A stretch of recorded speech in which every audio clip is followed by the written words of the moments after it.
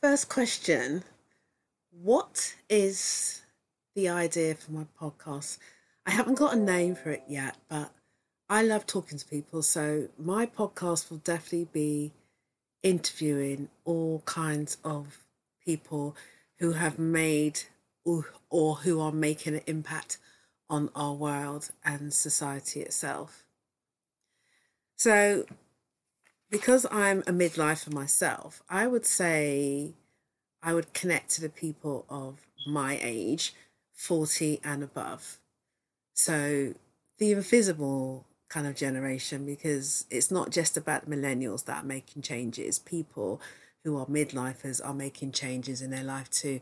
And I'd like to tap into them because I always find it fascinating when people reach a certain age and then due to circumstance, they've made massive changes. And I've seen that with people who've lost their job during the coronavirus and have changed their life around and done something different. So, who will benefit? Well, the midlifers will benefit, those who are stuck in the rut and feel like, is this it for the rest of their life?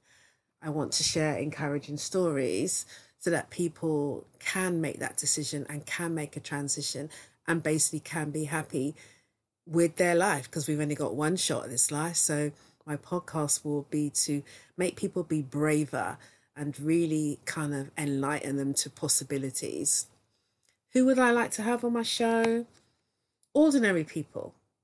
People who are volunteers, shop workers, someone who's done a startup, someone who's been made redundant and changed their career, care workers, self made millionaires, entrepreneurs, anyone basically who is sharing their gift of love with the world and people who've made massive changes in their life. That's who I'd like to have on my show.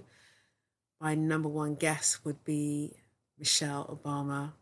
I would love to sit down and talk with her because she fascinates me and she's a brilliant example of somebody who started off her life in one way and has changed direction and still looks amazing and has, a fantastic personality and charisma.